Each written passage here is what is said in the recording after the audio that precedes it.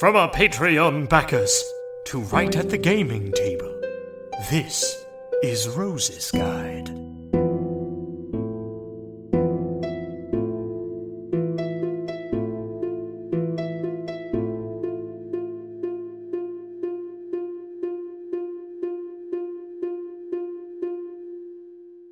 Hey, Aaron.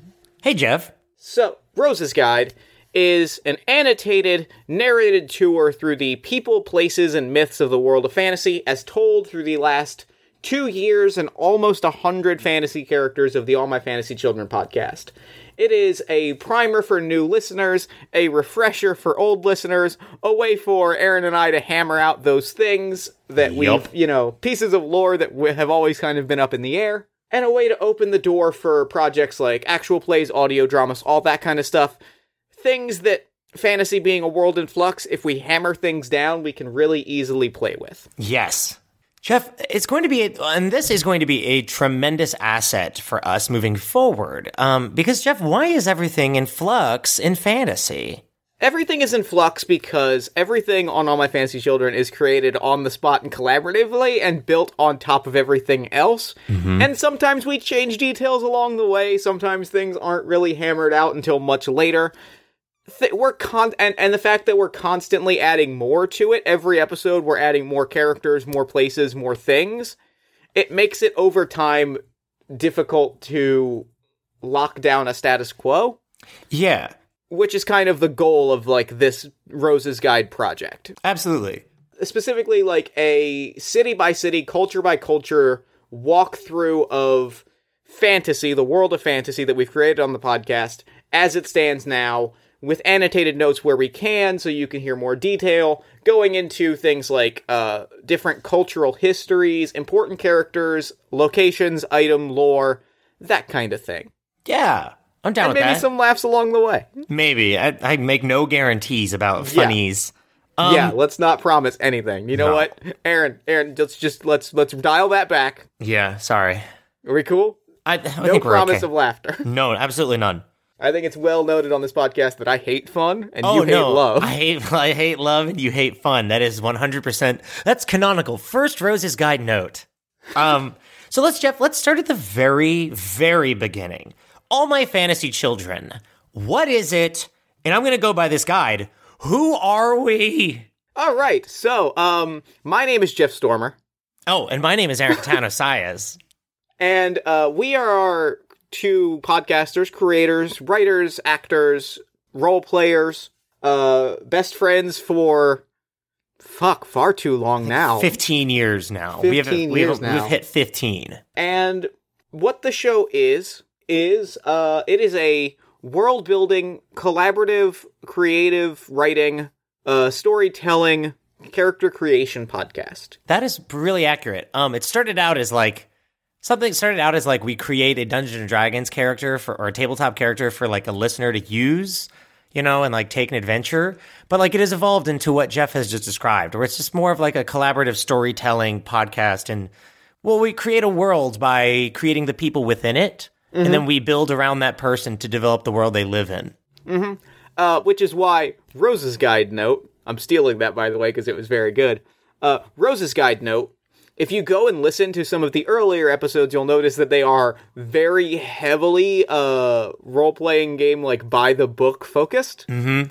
That's because we were originally intending this as, like, a role-playing game resource podcast that has evolved into more of a storytelling podcast. Yeah, it's much better now. That's not to imply that they aren't good episodes, but, like, you'll notice that, like, we very quickly move away from things like rolling for stats or talking about, like, what weapon someone carries. Yeah, we just found it to be more fun. We just found our own style, I think. Yeah, we figured out what worked for us. Yeah, we were young teens, and we were just, we were wearing what was cool, and then we developed our own style.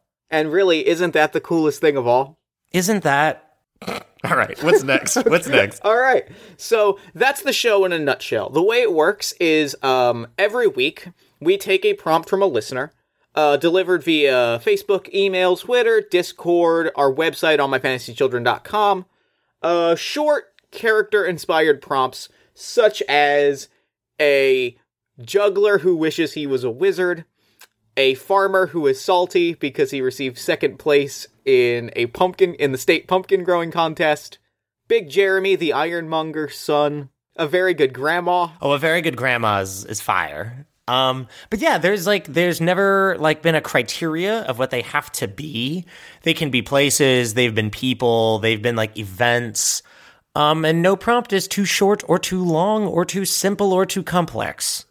We take these prompts, we use them as the starting place to flesh out a character, their story, and subsequently the story of the world around them. Yeah. We talk through any questions we have about the prompt, for instance, using the Pumpkin Farmer prompt, which you'll note is the prompt from the first episode, episode 0, Samuel Gord, The Tragedy of Samuel Gord. We ask questions like, okay, why is he salty about growing pumpkins? What does first place in the pumpkin contest mean, etc., etc. And we use all of that to flesh out the story, and when we have questions, when we're not sure of where things are going, we turn to some of our favorite tabletop role-playing game random result tables. Yes. And this is where some of the magic of the show goes. Yeah. Or comes from. Whenever there's not downtime or but just when we feel like we need it, we'll roll on a random table to see something like a special event happening in their life. And then we'll just pull from there. It's sort of God, if you hear traffic behind me, I'm sorry. Yeah, it's sort of we build, imagine dropping a character in an empty room of void. And by learning about who they are in their life, we build the world around them. Mm-hmm. And, we answer questions, and wherever we need a little help, we turn to random results tables from our favorite games, and we further develop their story and their world by using them. And it's sort of like an improv game where it's you say a random result, and then you have to justify it using a fantasy setting. And that's kind of just how we roll, and it's really fun. Yeah, and like we said, it started out as a role-playing games podcast, but it sort of has taken on a life as a creative writing or storytelling podcast, where we are just telling these stories. We don't often roll on a lot of tables unless we kind of specifically want something like that. Yeah. There can be entire episodes where we maybe roll dice 2 or 3 times at the very end for fun personality details. Yeah, just when we want we tell their story. It's pretty much the formula is, we get the prompt, we roll in their pronouns, we tell their story, and then at the end, sometimes we pull up some created D&D tables, some tables by the book about their background and who they are, to get a last-minute, refresher or last-minute detail on who they were, what their life was, and then we wrap up. It's a great time. And for almost the full run of the show now, we have been building, once we had a stable of characters, we started naturally, as we were telling these stories, asking questions of what if these two characters crossed over? What does this character think about this other character? And that became the world of fantasy. Yeah, simply named, but I think aptly named. Yeah, it is a fantasy world. Mm-hmm. It is D&D inspired. Inspired by things like Dungeons & Dragons, Final Fantasy, role-playing games, Lord of the Rings, etc., etc. Fantasy things. Yeah, fantasy setting. You already know what it is. Fantasy. All right? How about you? Listener, how about you step off? How about you step off right now? I want you to take a step back, take a deep breath, and remember that you know what fantasy is. Come on, baby. we ain't gotta tell you. All right, so anywho... It is a world of magic, monsters, myths, and mystery. There are magical items, there are dragons, there are wizards and spells. There are wizards, and then there is wizard, who is spelled Wyzzardd. But something cool, I think, that you wrote in the outline, myths and mystery, I think, are one of the cornerstones of our show. Because of the format, if you're just starting or if you're an experienced junior wizard, we can't hammer out a lot of details in an episode because we try to keep it under an hour. Mm-hmm. So sometimes we'll just say a thing and we have to move on. And that is kind of our cornerstones of the show, where there's a small detail that later on we can flush out in another character. And it kind of creates this fun mystery to the show where it's whoa, they said that. It definitely was intentional. We don't just say things we start out saying things for the fuck of it, Mm-hmm. But eventually, once we have the world flushed out and we have a few more details, we'll say things that are intentional that we don't have time to get to. A lot of it is like, example, episode Dusk Sea Breeze is us bringing up a lot of stuff that like we have touched on briefly, created a mystery, and then kind of dive into it with an entire character. And I think that's something fun about our show is the time constraint. Is we'll say things, we'll throw it out there, we'll be like, all right, that's something we want to get to later. And we're not building hype, but it is fun to build mystery, like the entire mystery of who is Arthur, what was his backstory, what is his life, and what was the world before, Samuel Gordon, Big Jeremy, and kind of flushing that out as we go kind of has been a cornerstone of like our show of, oh, I know that was fun, but we'll get to it later, and I promise, and it's going to be really fun. Yeah. I mean, and that's part of the joy of building this world one brick at a time is like, we can put a thing down and say, that's really interesting, let's put a pin on that, and then, a month or 6 months or a year later, we can be like, hey, remember this thing that we thought was cool? Let's talk more about this, whether it's through a character or an actual play or an audio drama. It's like, hey, this is an interesting detail, let's revisit this. Yeah, definitely. It's my favorite thing about this is the world of fantasy is like, because we generated a character at a time instead of like an event at a time, it creates a lot of room for what was happening in the world and what else was happening in the world at that time that we can always dive into later. And that's my favorite thing about, because it's similar to that in the real world of like what's happening from your point of view, there's a lot else happening at the same time that is also interesting and cool. And it's always fun to talk about what else was happening while you were at the grocery store, for example. Yeah. And so we've built this world a piece at a time. Fantasy is a world I would describe as Renaissance-esque fantasy. So, like, I would describe it as a Dungeons and Dragons Renaissance. Mm-hmm. And here's why.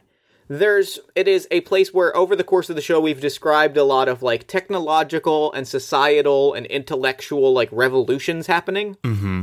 There is a fair amount of fancy, semi-magical, semi-scientific technology around.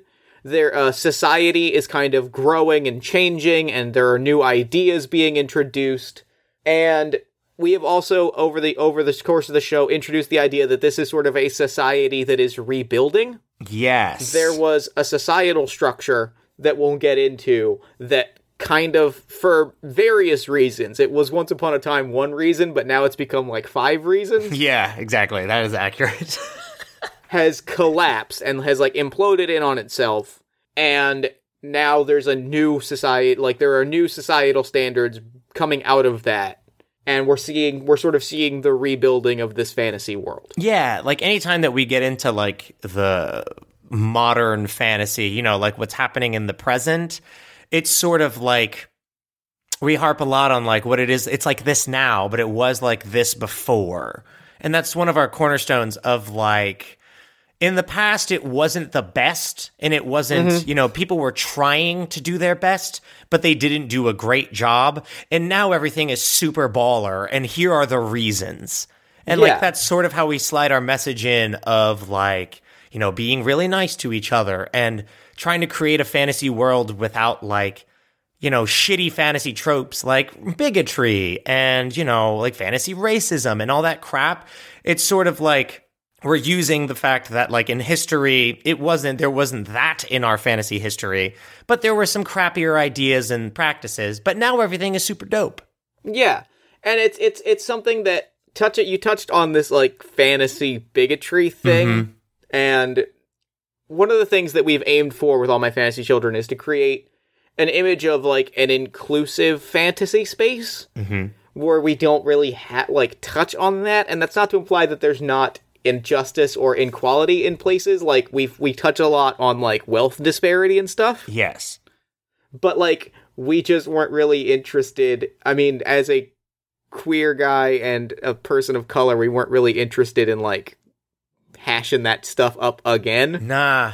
It's sort of like, imagine fantasy if it's like, what if a world where like everyone just kind of respected each other? Things like that, whatever you are, everyone loves and respects you for it. Yeah. The end.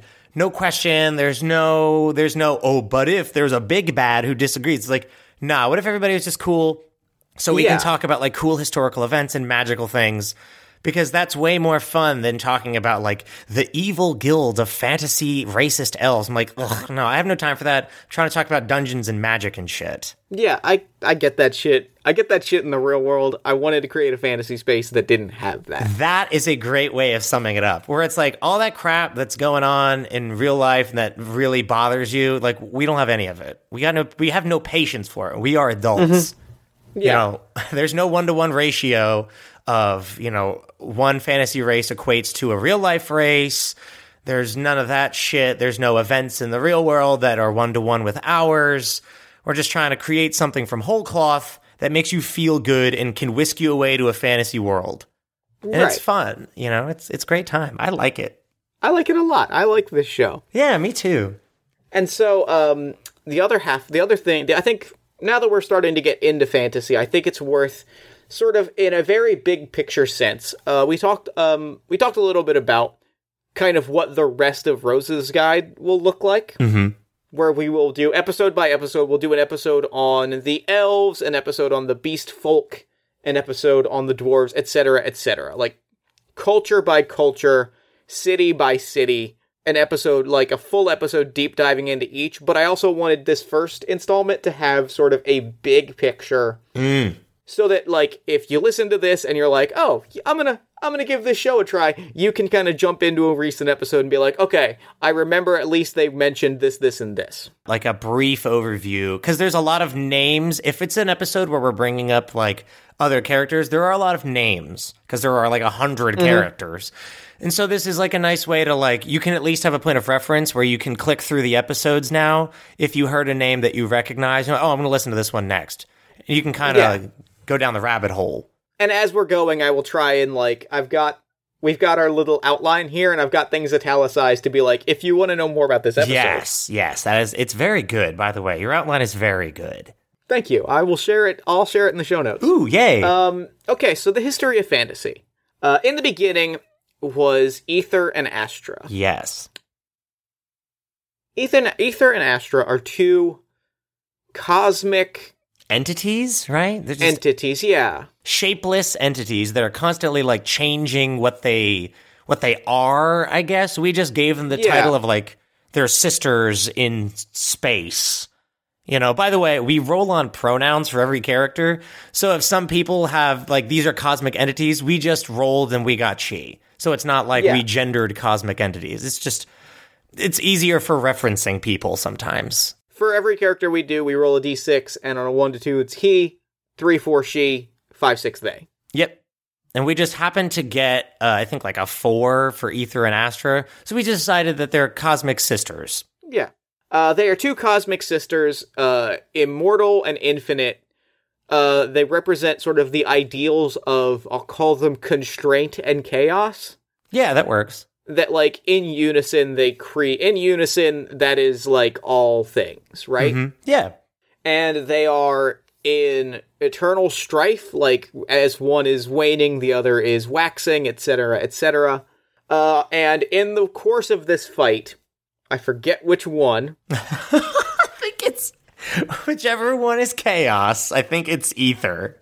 The spirit of chaos is forced through a dimensional wall and imprisoned in a plane, and in doing so is shattered into 5 pieces. Yes. So we said that there in fantasy, or in our world, there are 2 planes. There is the cosmic plane and the physical plane, you said? Yeah, physical or material. In the material plane.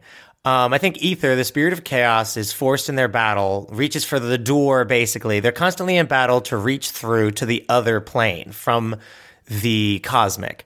So Aether does, the spirit of chaos, reaches through the door, comes through the material plane, and in so is shattered into 5 sentient forms. For more information about this, you can listen to the Aether and Astra episode. Yes. Aether is broken into 5 pieces. These pieces, all sentient, all unique and separate and sentient, become known as the 5. Yeah. For more information about this, you can listen to History Lesson, Party of the 5. So the five are sentient, like super powerful beings of creation. They're based on like printer colors and basically the primary colors. So it's red, magenta, cyan, yellow, blue, red, magenta, blue, cyan, and yellow. So anyway, they inhabit the material plane and they start making worlds, various worlds as varied as there are, grains of sand on a beach. They start banging out worlds and chopping through them. And finally, they make a million of them that are all in total harmony. Everything is great on those worlds for all those inhabit. And finally, they decide to like play a game where they're each going to create, their own cultures, the five separately. And they're going to create a world that's kind of like, we described it as the fantasy real world. Mm-hmm. What happens if they all exert their cosmic magic in the same place at the same time and fill that world with life of all forms? Yes, basically. Instead of like a collaborative form, what if they all try their hand at designing their own and shoot it to a planet? Yeah. And so the five ancestries, the five cultures were born. And with them, each culture is crafted an artifact of power. Mm-hmm. That grants remarkable power. Like, it is an artifact of extreme divine power. Yes. All of the energy of that being is channeled through this artifact. Yeah, basically, if you get one, you're as strong as one of the five. For a time, a peace is struck and societies form around the bearers of these five artifacts. Yes. The spectacles of the beast folk, the quill pen of the elves, the prism pendant of the dragons, the gauntlets of the dwarves, and the hat of the halflings. Yes. So yeah, for a while everything was going great. The rulers of the five cultures basically were like hanging out, and there was peace. Until there wasn't. Yes. Until something goes slightly awry. And if you'd like more details about that, it's called the Five Jeweled Crown. The Chattering of the Five Jeweled Crown, I believe. It's a history lesson episode. Mm-hmm. Yes. And the short version is that the first cracking of the Five Jeweled Crown is a strife between two members, Nymphaea Lacus, the jewel of the elves, and Arthur, the jewel of the beast folk, come to blows over some very large cosmic happenings that we'll get into a little later. Mm-hmm. Those two come to blows, and Arthur kills Nymphaea Lacus. That is accurate and sad. It is. And as this is happening, things are not going well for anyone else. No. Yeah, so it kind of like that crack in the balance of essentially political powers causes like a little. So also, I have to keep in mind that like the different fantasy cultures weren't hanging out yet. Everybody's kind of in their respective city. Yeah, there was an uneasy sense of peace. I would describe it, there's a term in D&D called points of light, where it's like, here is a safe place, everything around it is untamed wilderness. Yes. And that's basically what it is. It's like a place, it's like the city of the beast folk, nothingness, the city of the dwarves, and like, their rulers were in contact, but it was sort of I would describe it at best as a non-aggression treaty type deal. It was like an acknowledgement of power and respect. Yeah. Where it's like, we're not going to fight each other because I have no problem with you, but I also have no problem with fighting you. Yeah. So basically, peace isn't shattered, but the cultures still aren't together. It's kind of like ragtag. The crown shattering creates some political turmoil just within the leaders of the group. Mm-hmm. And after a time, basically most of them are dead. Yeah. The realm of the halflings, surrounded by a haunted forest, just creates this wall that isolates them from the world. The dwarven empire in the mountain of Geode is beset on all sides by what are called horrors. What they are, we're not entirely sure yet.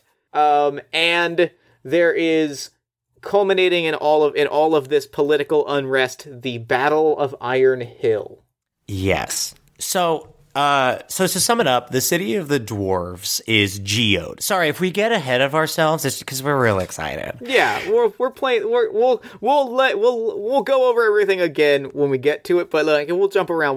Yeah. So the city of the dwarves is geode. The city of the elves is Moon Crescent. The city of beast folk is Iron Hill. The city of the halflings is Purethra and the city of apt dragons is aptly called Dragon. Basically, the leader of Dragon, and the leader of the Beast Folk, Iron Hill, named Arthur, they have a disagreement over everything that's been happening, and that is like the first actual war that happens in our story, and it'll probably be the only one. It is the war. Yes. It is the thing that ultimately causes, everything is basically falling apart, and this is the explosion that puts the capstone on like the end of an era. Yeah. Into a dark ages. Yes. So the Battle of Iron Hill happens. All of the leaders except one are dead, but that person's in isolation. Doesn't matter yet. We'll get there. So basically, the world is different now. The five-jeweled crown is gone. Excuse me. New people are finding these relics who are not political powers. They're just people. And kind of the world is moving into a place where the cultures are hanging out. People are meeting.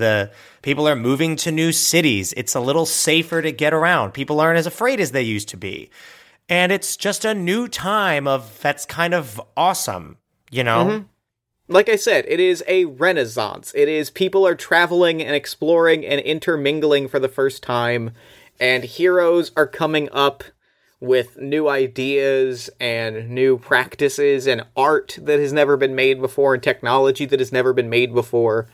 And from the ashes of this, like, kind of burning world, a new, better world is in the process of coming about. And that is fantasy and All My Fantasy Children in a nutshell. Yeah, it really is. Essentially, it's one world ending and a new one beginning in a really positive way, and it's never gonna go like back to what it was because we make it and we won't do that.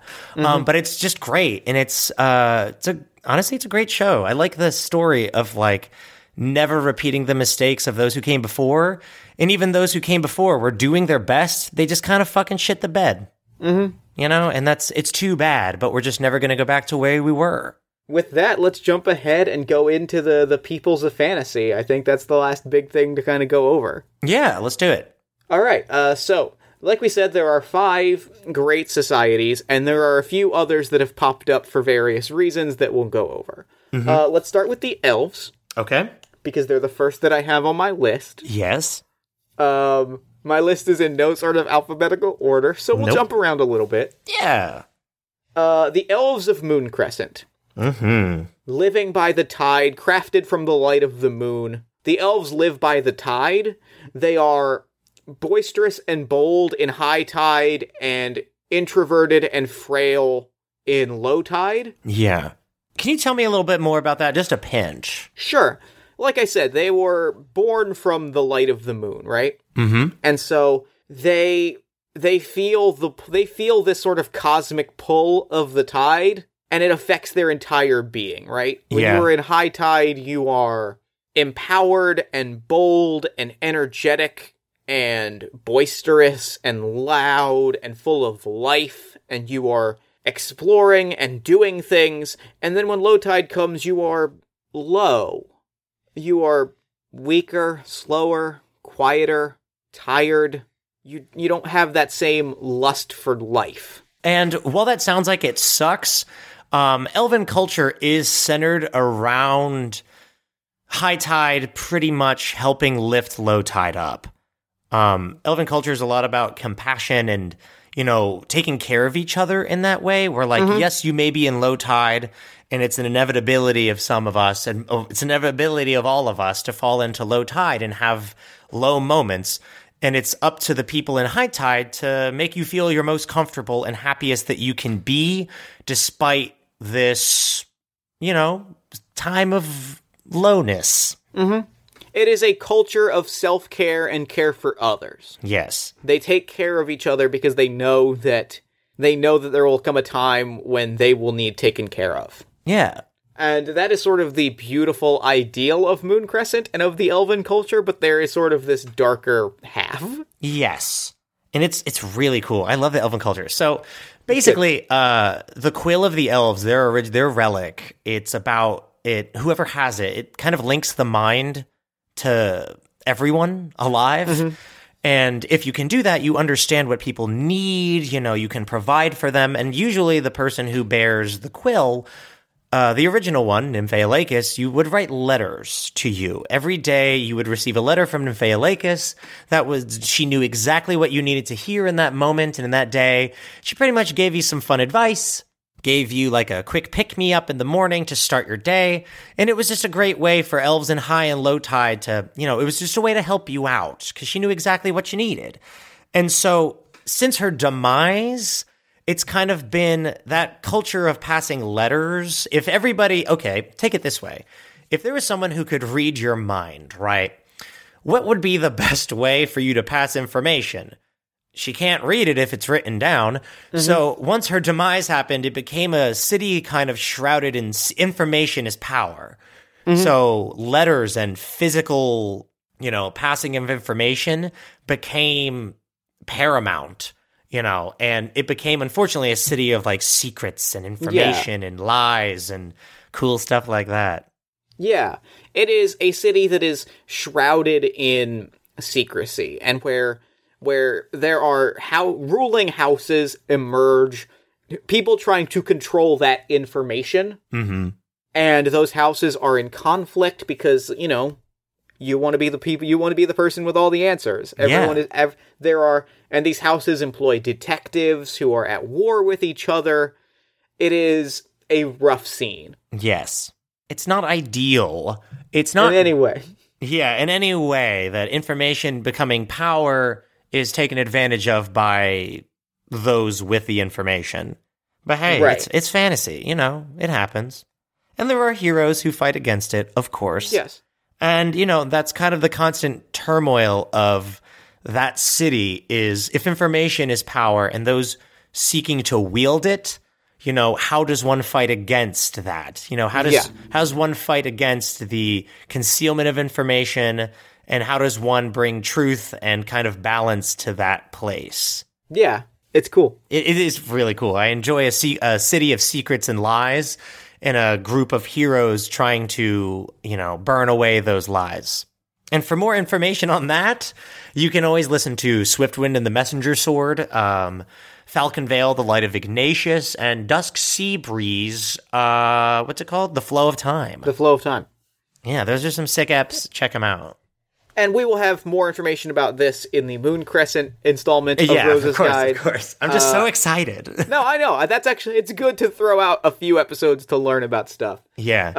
But we will have episodes where we will deep dive into all of this, but that's a good overview of, like, elven culture and the world of the elves. Yes. Moving on from that, we move on to the dwarven city of Geode, mm-hmm. epicenter of dwarven culture, yep. carved into a massive mountain. Yes. By the machine god once upon a time. And so imagine if, like, a country in our world were literally a mountain that size. Where it is immense. It's like a region-sized mountain full of people. And it's sort of layered like a cake. Mm-hmm. The machine god is a wielder of the relic. It's a wielder of the Terramancer's gauntlets. And it's, it's a place where creators of all kind go. It's a place of invention. Dwarven culture, in a nutshell, is about inventing.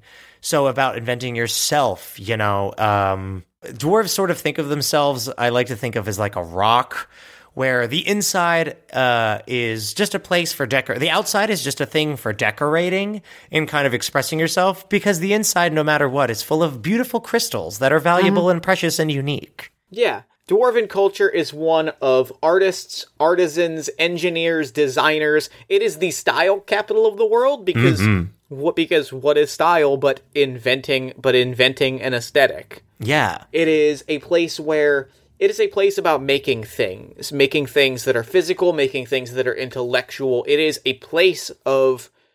bleeding edge of technology, culture, arts, education. It is this place where you just make things. Yeah. You make stuff. And to link that, unfortunately, well, kind of unfortunately and cool, it's whenever a dwarf is born, whatever their first word is, no one knows if it's a mystical linking or a cultural linking, but their guiding word is their first word. Whatever you say kind of determines your fate. So if you say, like Brew Albertson, for example, said brew, and forever, Brew Albertson's crafting potions. Whether or not, that's mystical. It could be magical, it could be not. No one really knows, but, like, an important thing is whether or not it's magical or just the fact that you become raised among this art form. Dwarves do have a weird predilection towards that thing that, like, in some way. You can learn more about this in the episodes Alfred Independence, Brew Albertson, or... Rust Iron Hands, too. Or Rust Iron Hands. Or, I was trying to think of the really dumb one. Stratus, thank you. And Noggin Nasty's first edition. Noggin Nasty's first edition. Yeah, that one's real dumb. But yeah, you can find out a lot about dwarven culture in those episodes. Yeah. And that's kind of dwarves in a nutshell. They are in this place. It is a city of neighborhoods.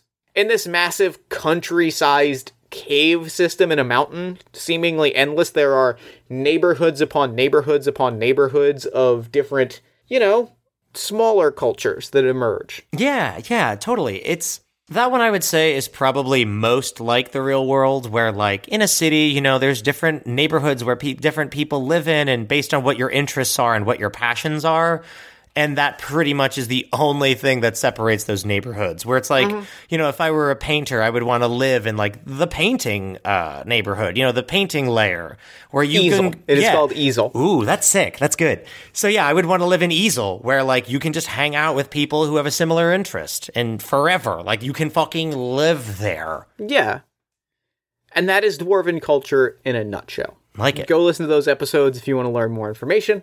And then from under the ground, we take off into the sky and arrive at the flying city of Dragon. I love it.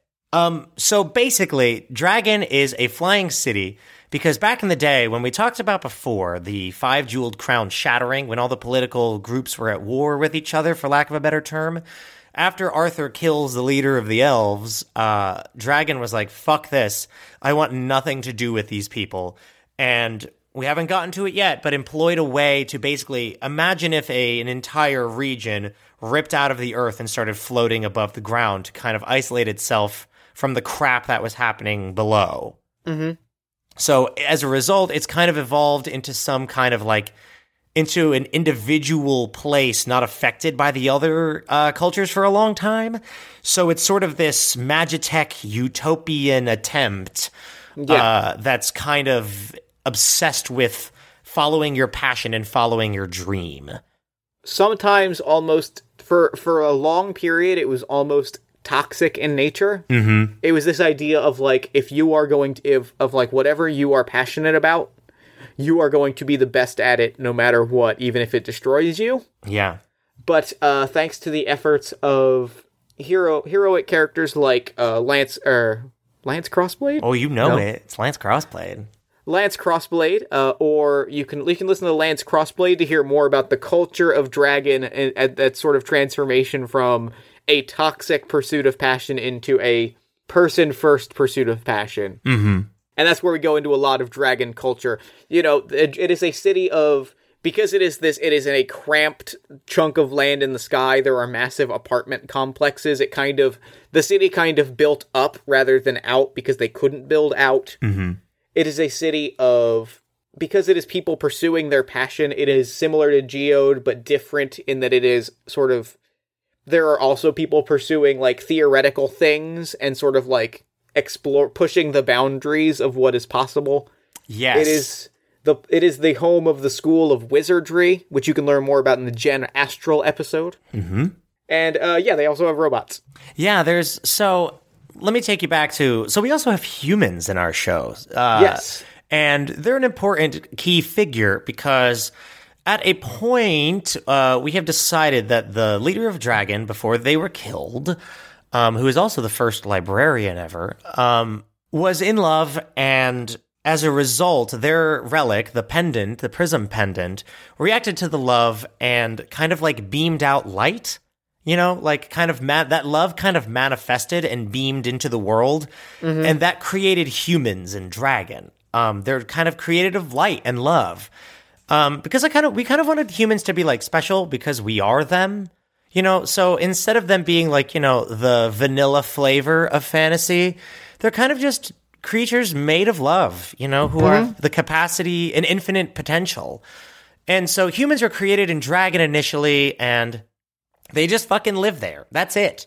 Early on, it was this thing where they fought in the Battle of Iron Hill as like foot soldiers, but lately we've amended that. Like it's just different now, where they just happen to live there happily, and it was awesome. They are just the peoples of the city of Dragon are dragons, which visually speaking are sort of, if you picture Dungeons and Dragons, Dragonborn, where they're sort of humanoid dragons, and they kind of, over time, grow, and they never stop growing, and they become full-fledged dragons. Yes.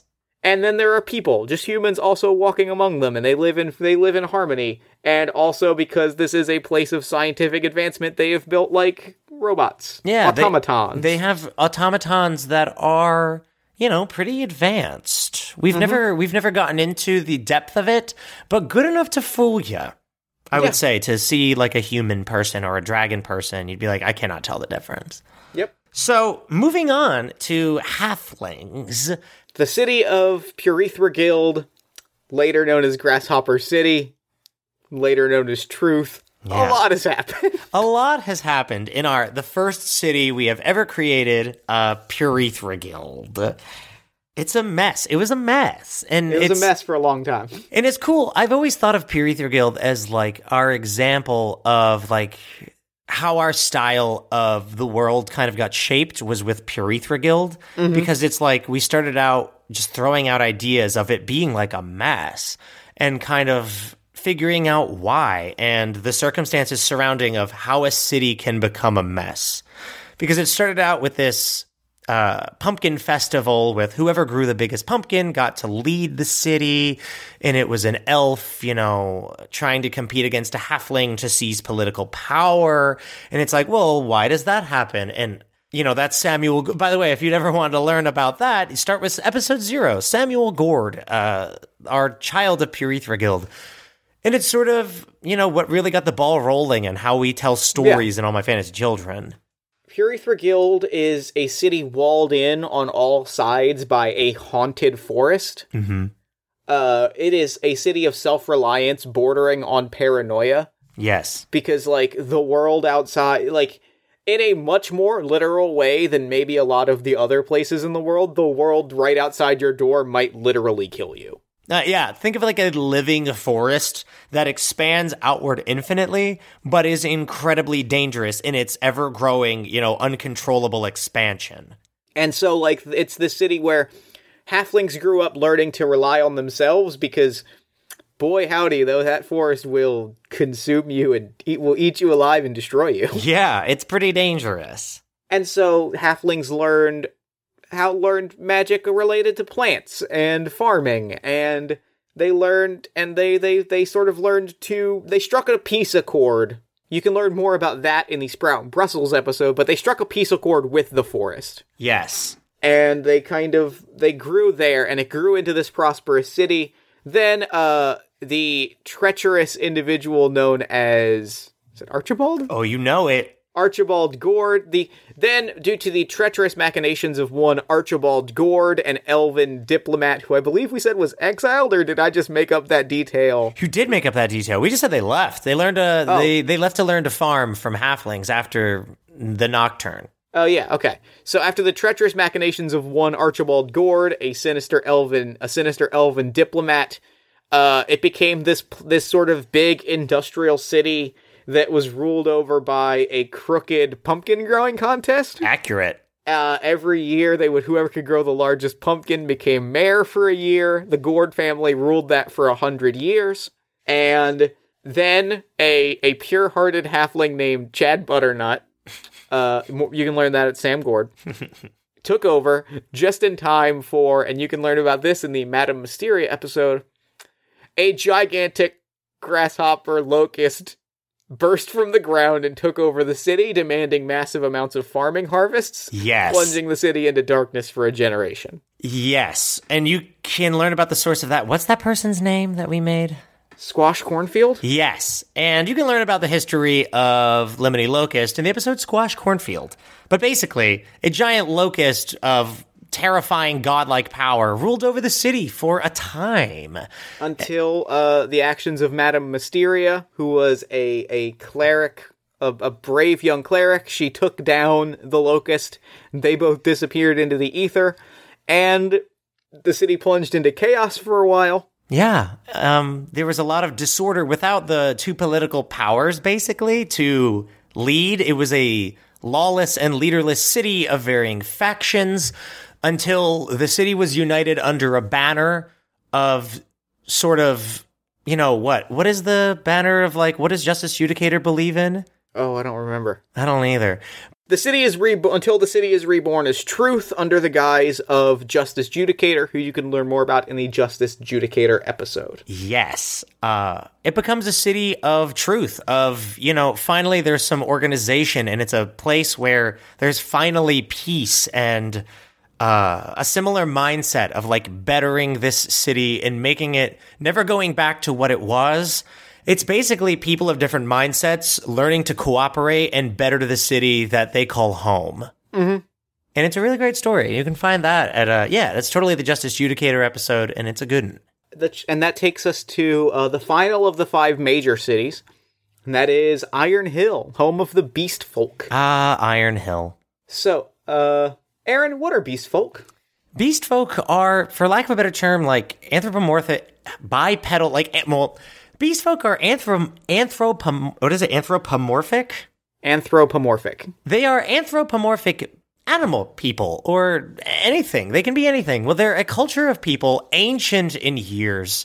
Definitely, they were the first people created on fantasy, and they were kind of like here before everybody, just hanging out and, like, getting established and setting up, you know, what is Iron Hill? It's a city on a hill. It's kind of small.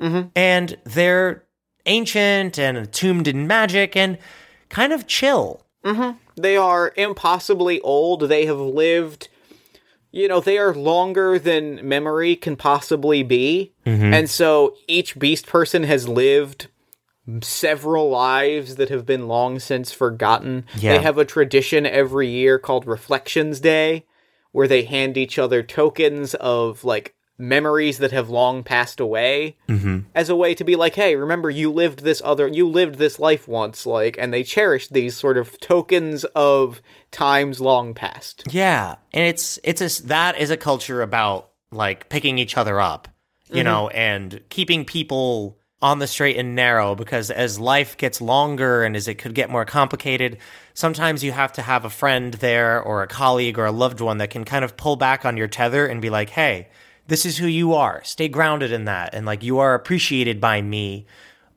Stay with me. You know what I mean? As far as you can wander off in this world for eons, you can always get pulled back by a loved one and be reminded of the life you live and that you are loved and appreciated by a community.